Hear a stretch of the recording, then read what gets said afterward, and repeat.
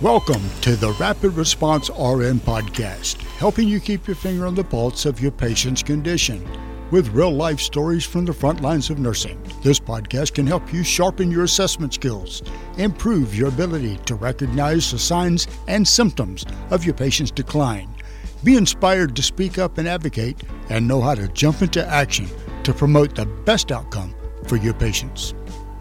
Hey everybody, I'm your host, Sarah Lorenzini, a rapid response nurse and educator who loves telling stories to teach critical thinking. On today's episode, I'm actually going to share 2 anaphylaxis cases to highlight how it can present differently for different patients. I think because of the movies, we have all come to think of anaphylaxis as hives and angioedema, but there are several possible symptom combos that anaphylaxis can induce. Before we dive into these stories, though, I wanted just to take a moment to thank everyone who has shared my podcast with friends or family, and a special thank you to those who have taken time to write a review. You are the reason this podcast has grown so quickly. I feel very honored that people I have never even met in countries I've never been to are listening to my stories. Thank you so much. I hope that you're gleaning knowledge from them that will help you at the bedside and inspiration to keep you showing up for your patients. Now that our COVID numbers are improving, at least in my hospital, I'm no longer working crazy hours and I have more time to invest in the podcast, and I'm really excited about the direction that it's heading. So if you haven't followed me on Instagram, please do. There you'll find more educational content and updates about the show. I just ordered some Rapid Response RN stickers that I'll be giving away via Instagram. I really love chatting with all of you via the DMs. It's just been a great opportunity to have a visual arm to support the audio platform of this podcast. So you can find me at the Rapid Response RN. I look forward to meeting you there. Okay, now let's dive into these cases. So the first one was a rapid response on our behavioral health unit, or the psychiatric floor. They let me back to the intake room, and there's this probably 6.5 foot tall young man in his early 20s, and he's pacing and kind of hyperventilating. I get the story from the nurse that he was admitted for suicidal ideation with some new onset hallucinations and erratic behavior. He basically just had his first psychiatric break, and in the stress of it all, forgot to tell anyone that he was allergic to nuts. He had just finished breakfast that included a muffin with nuts, and now he says he's itching, is having a hard time swallowing, and that he left his EpiPen at home. So even though he looks okay now, I don't mess around or wait around to see what's going to happen with anaphylaxis. Our hospital has an anaphylaxis kit, already profiled in every medication machine. So I sent the nurse to pull the anaphylaxis kit while I prepare the patient for what's about to happen. Hi, sir. My name is Sarah. I'm from the Rapid Response team. I hear you accidentally ate something with nuts in it and that you have an allergy to nuts. I just wanted to give you some medication to prevent that reaction from becoming severe. There are about to be a few more doctors showing up from the ICU, but don't be afraid. We'll just be working together to get everything you need to help you through this reaction. Have you ever had to use your EpiPen before? He nodded yes. Okay, I just sent the nurse to grab our Epi, and I'd like to give it to you in your thigh. Will you let me do that? He nodded yes again. About that time, the ICU residents arrived and got the story, and I told them that I had the Epi drawn up and ready to administer. They hesitated initially to give it for a few reasons. First, his vitals were fine. He was a little tachycardic, like in the 120s, but his blood pressure and oxygenation were perfect. Additionally, they were concerned about how to monitor him after the epinephrine on the behavioral health unit that has no monitors. But I explained, he has a history of anaphylaxis. We don't know how this will evolve. He needs to be monitored on a medical floor either way. Whether I give Epi and we have to monitor for the side effects of the Epi, or I don't give it and we just need to watch him for signs and symptoms of anaphylactic shock. As I'm talking through all of this, though, his eyes and lips are becoming more and more swollen, and he says he's having a harder time swallowing. So they agreed, and I proceeded to give the epinephrine in his thigh. I then started an IV and gave him some IV diphenhydramine or Benadryl, an IV Pepsid, which is an H2 blocker, and an IV steroid. He did really well, and his symptoms started resolving within minutes, honestly. We moved into the progressive care unit for 24 hours just to closer monitor him, and then he was able to go back to the behavioral health unit to finish out his Baker Act and receive the mental health treatment that he came to the hospital for in the first place. Easy peasy. Classic anaphylaxis. He even has a history of it, so that really helped point us in the right direction as far as his diagnosis goes. I mean, who knows what would have happened if we had not given the epinephrine early, but I did not want to find out, especially on the behavioral health unit where you have no access to anything. I'm really lucky that I've never had a patient die from an allergic reaction. Now, I've had some that had really close run-ins with death, but of all the anaphylaxis patients I have ever cared for, we have always had access to epinephrine, and the doctors I've worked with have always been able to get an airway, either via endotracheal tube with an intubation or cricothyroidotomy, which we'll talk about later. So, now let's talk about a less obvious and much more severe case that I encountered. Now, you all have the benefit of knowing the ultimate diagnosis is anaphylaxis, but try to listen to this case unfold as if you didn't know the source was anaphylaxis. All right, so I get paged to CAT scan for a rapid response. The patient has passed out per the CAT scan staff. This is a 60-ish-year-old female, and all the CT staff knows is that she's here in their department for an abdominal CAT scan, which they haven't even started yet. The patient was stable enough prior that the transporter brought her down in a wheelchair. She is currently on the CT table and barely arousable.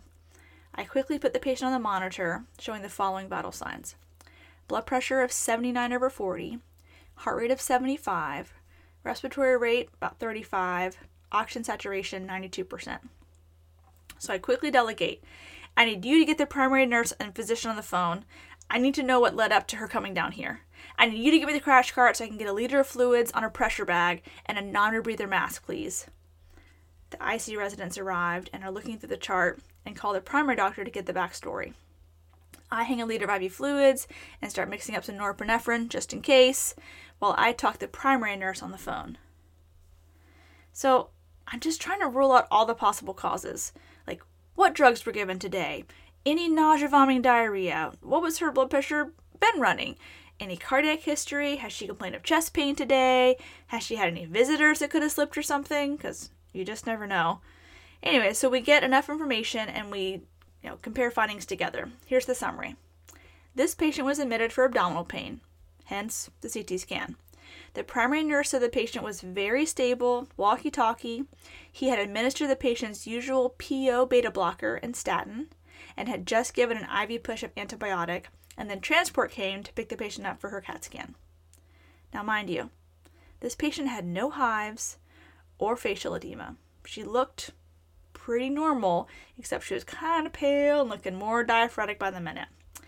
At this point, she had received about 700 mLs of fluid bolus, and her blood pressure had not responded at all. So I'm not sure this is anaphylaxis. She could have perfed something in her gut. She does have abdominal pain, though we haven't nailed down the source. But the very important detail of the nurse had just pushed an IV antibiotic, that was a big clue for me. I mean, I'm used to anaphylactic shock presenting tachycardic, but now I know she's on beta blockers chronically. Anaphylaxis could still explain her vitals and her clinical presentation. About this time, I hear a faint, high-pitched breathing sound. I get closer to her neck, and it's definitely stridor. So I'm going to try to play you guys an audio clip of what stridor sounds like from my phone. Let's see if I can pull this thing up. All right.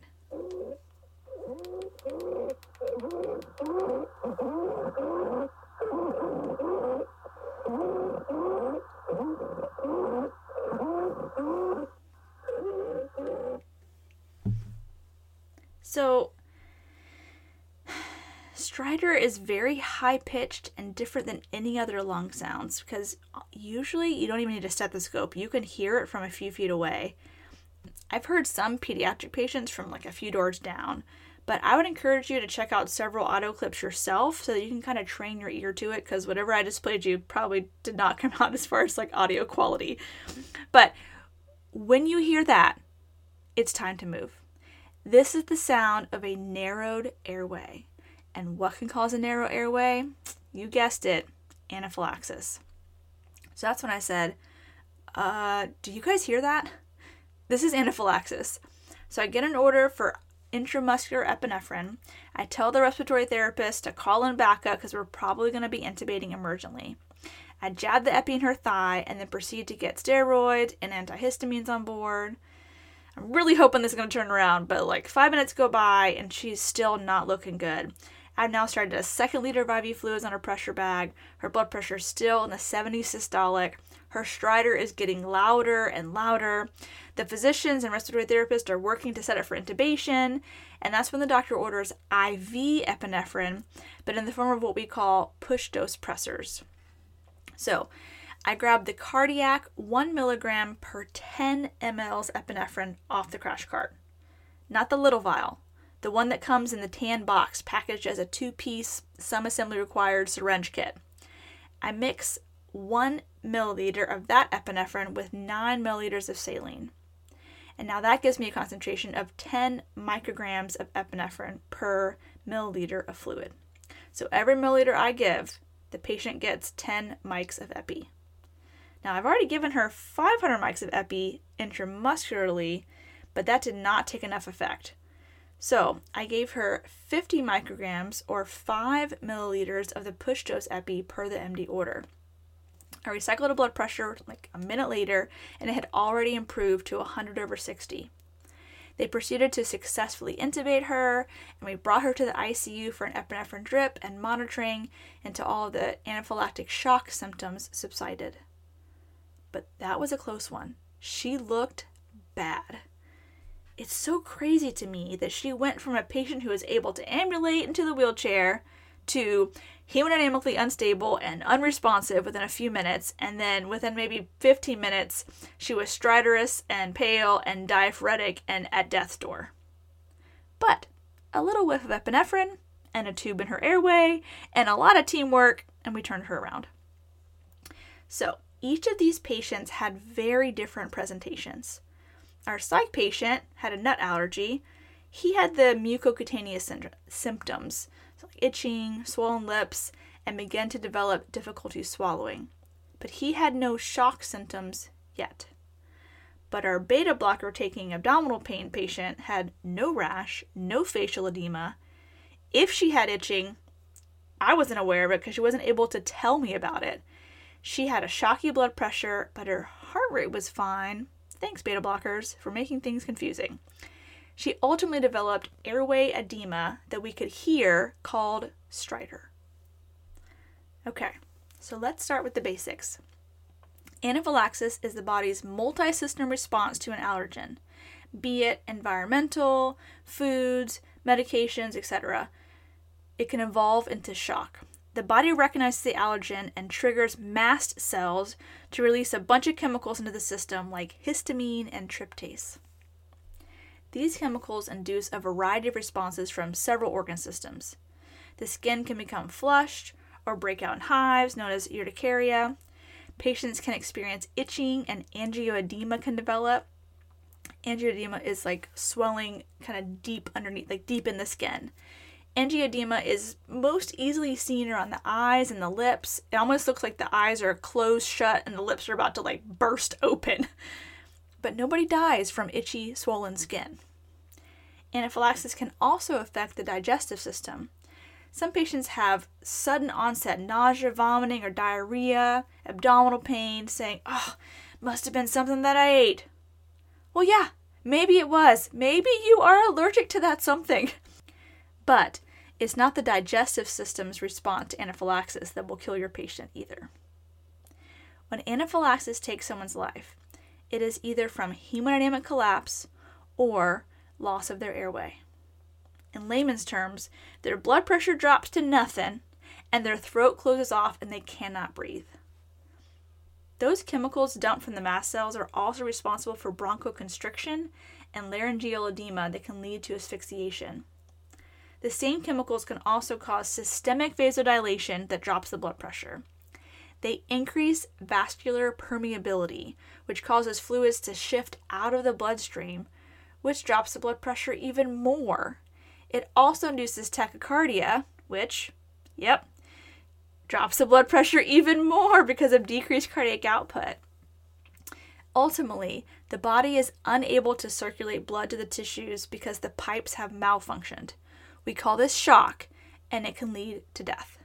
But the great news is, there is a drug that can halt this out-of-control reaction of the respiratory and cardiovascular system. It's called epinephrine. Let me say that again with more emphasis.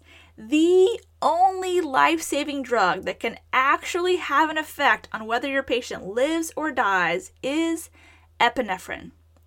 Yeah, there are other adjunctive therapies like antihistamines that might help the rash, or steroids that take forever to work but will help with the whole inflammatory cascade.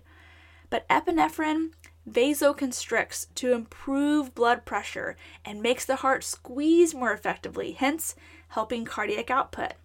Additionally, it bronchodilates via the beta-2 receptors and reduces airway edema. It even stabilizes the mast cells to stop this anaphylactic reaction in its tracks. Epi is the only cure. The other stuff is just supportive. So that is why it is the first-line therapy for anaphylaxis. Always prioritize getting the epi in first and then draw up the other drugs. Now I'm sure you're thinking, but Sarah, epi's kind of big guns and can have some major consequences. We don't want to just be jabbing every itchy patient with epinephrine. And you are correct.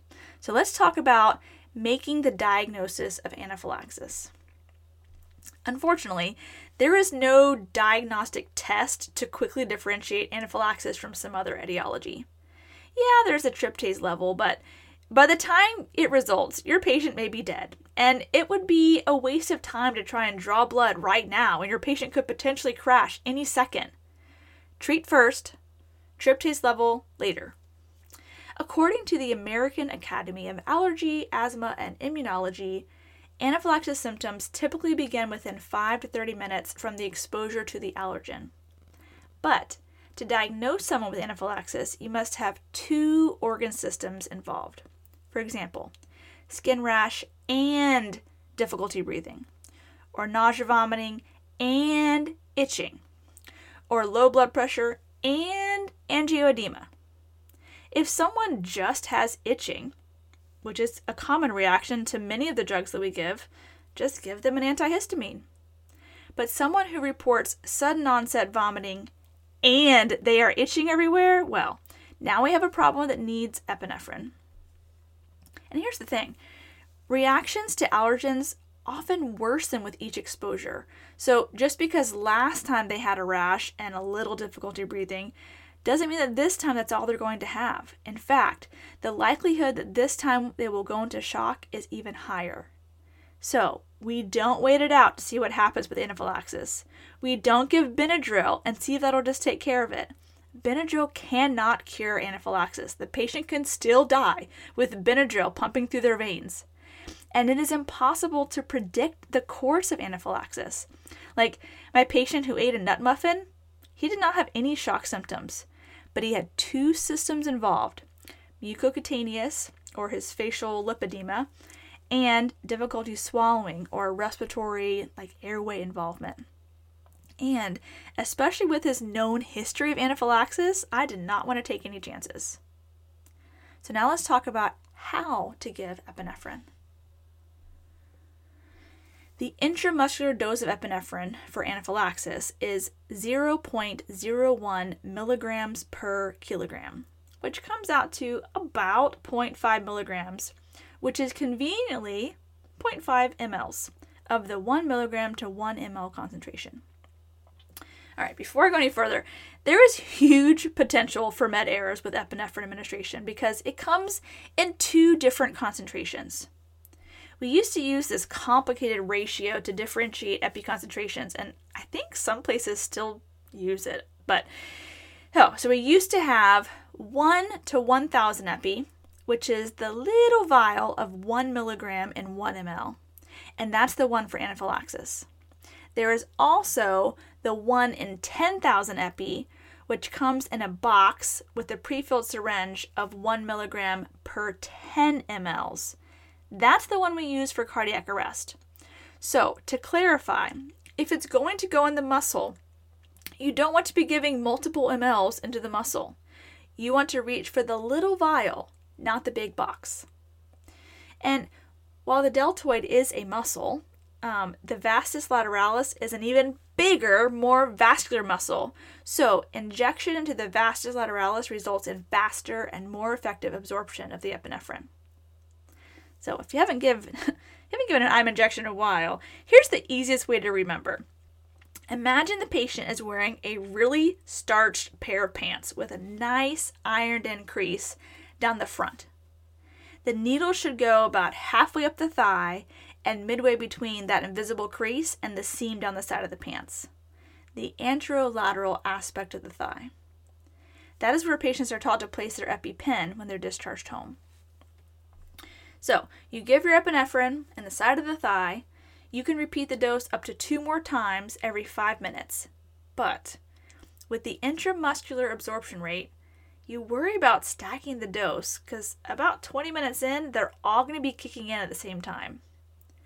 IM epinephrine is the standard because it's very easy dosing, it has quick and easy administration, you don't have to wait for an IV or deal with the complicated dosing of IV epinephrine. But if you are an experienced critical care nurse or provider, you deal with IV epinephrine every day. And the benefit of IV administration is that you can taper the dose and give more or back off a little bit based on your patient's response. So what's great about IV is you can actually give less dose and it works immediately and it wears off pretty fast too. But when you give a medication IM, it takes time to absorb and it will keep absorbing for a while. So if you overshot, well, it's in there now. IV dosing, you can give smaller little doses and titrate until you get the effect that you want. If you have an epinephrine drip readily available, go ahead and start it. In our patient's case, it was faster for me just to quickly mix up push dose epi and give her a little bolus. Then once I got her blood pressure up, I was able to mix up and start the epinephrine infusion. For those of you that I have totally lost with all of the epi concentrations and the dosing and the math, I feel you. I hate math and I'm a visual learner too. So I'm going to post a couple of visuals on Instagram to help make this all a little clearer. In addition to the epi, if your patient is in shock, you will also need to be replacing volume as fast as they can third space it out. So expect to give several liters of isotonic crystalloid to ensure adequate preload for your patient. The final drug to mention in this discussion of anaphylaxis is beta blockers. No, we do not give beta blockers to patients with anaphylaxis. In fact, that would be the last drug you would want to give. But many of our patients come to us with beta blockers already on board. So here's the deal with beta blockers and anaphylaxis. First, it might make it more difficult to identify anaphylaxis because it might mask the body's tachycardic response, and the patient might present in shock with a normal heart rate. Second, beta blockers might make the epinephrine's bronchodilating effects less effective. And finally, and this is rare, some beta blockers, when mixed with epinephrine, could cause an unopposed alpha adrenergic effect, and the vessels vasoconstrict like crazy, resulting in dangerous hypertension. But even that would not be a reason to withhold epinephrine in the face of anaphylaxis. Give the epi, save their life, and deal with the beta blocker afterwards if you have to. You could always give glucagon if you feel the epi isn't working because of their beta blockers on board, or if you're concerned about unopposed alpha. But if you're giving glucagon, be prepared for puke. We actually called it pucagon when I worked in the ER because I swear every time I gave it, the patient would start vomiting. So, to summarize the pharmacological management of anaphylaxis, epinephrine. That's it. That's my summary. That's all you need to know. If you want to be extra, like in a good way, go ahead and give the antihistamines for their itching, some steroids, maybe a bronchodilator. You might need some IV fluids if they get a little shocky, but epi is your first line intervention for anaphylaxis. If you're giving it IM, grab the little vial, not the big box, draw 0.5 milligrams, depending on your patient's weight, and administer it without delay into their anterolateral thigh. The final thing to discuss is airway compromise. Patients probably won't tell you, "My airway is closing," but they may say, "My voice sounds different," or "I'm having a hard time swallowing." Those words should make your sphincter tighten a little and put some hustle behind your actions, because next comes stridor, and next comes airway obstruction, and then death. It is better to intubate early than to wait too late. No matter how badly your patient doesn't want to be intubated, I guarantee they would rather have an endotracheal tube placed than a cricothyroidotomy. It is just what it sounds like. We bypass the swollen larynx and cut open the cricothyroid membrane and place an airway directly into the neck. It is bloody, it leaves a scar, and I imagine it is not very comfortable. But it makes for great medical TV dramas. I'm pretty sure every medical TV drama has an episode where they have to emergently cric some patient. And the real exciting episodes are when they have to use a ballpoint pen, because that's all there is. You know, with as many episodes as I've seen of ballpoint pen crics, I was sure I would have a chance to have done that by now in my career, but the opportunity just has not presented itself. So I can only think of 2 cases actually where we had to cric an anaphylaxis patient. The first was a cancer patient who had an anaphylactic reaction to his chemo. The infusion clinic was literally across the street from the hospital, and his airway had already closed by the time he got to us. It was so fast, but the doctor was able to place the cric before he coded. The second was a 16-year-old with known shellfish allergy that forgot her EpiPen when she went to a sleepover. By the time she got to us, she was blue. But we cric'd her, gave Epi, and she escaped death that day. All right, I think that about covers it. So now for a quick bullet point summary of managing anaphylactic shock.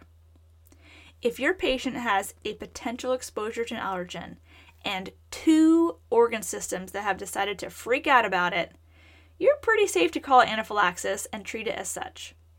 The doctor may order a whole cocktail of medications, but Epi should be the one you reach for first. Administer it in the outer thigh as soon as possible. Continue to closely monitor for signs of shock and or airway compromise. So have IV fluids infusing and a pressure bag just in case you have to slam those fluids in, and have intubation and cricothyroidotomy supplies close by. Anaphylaxis evolves quickly, and the severity of the reaction is difficult to predict, so be prepared for the worst and act fast.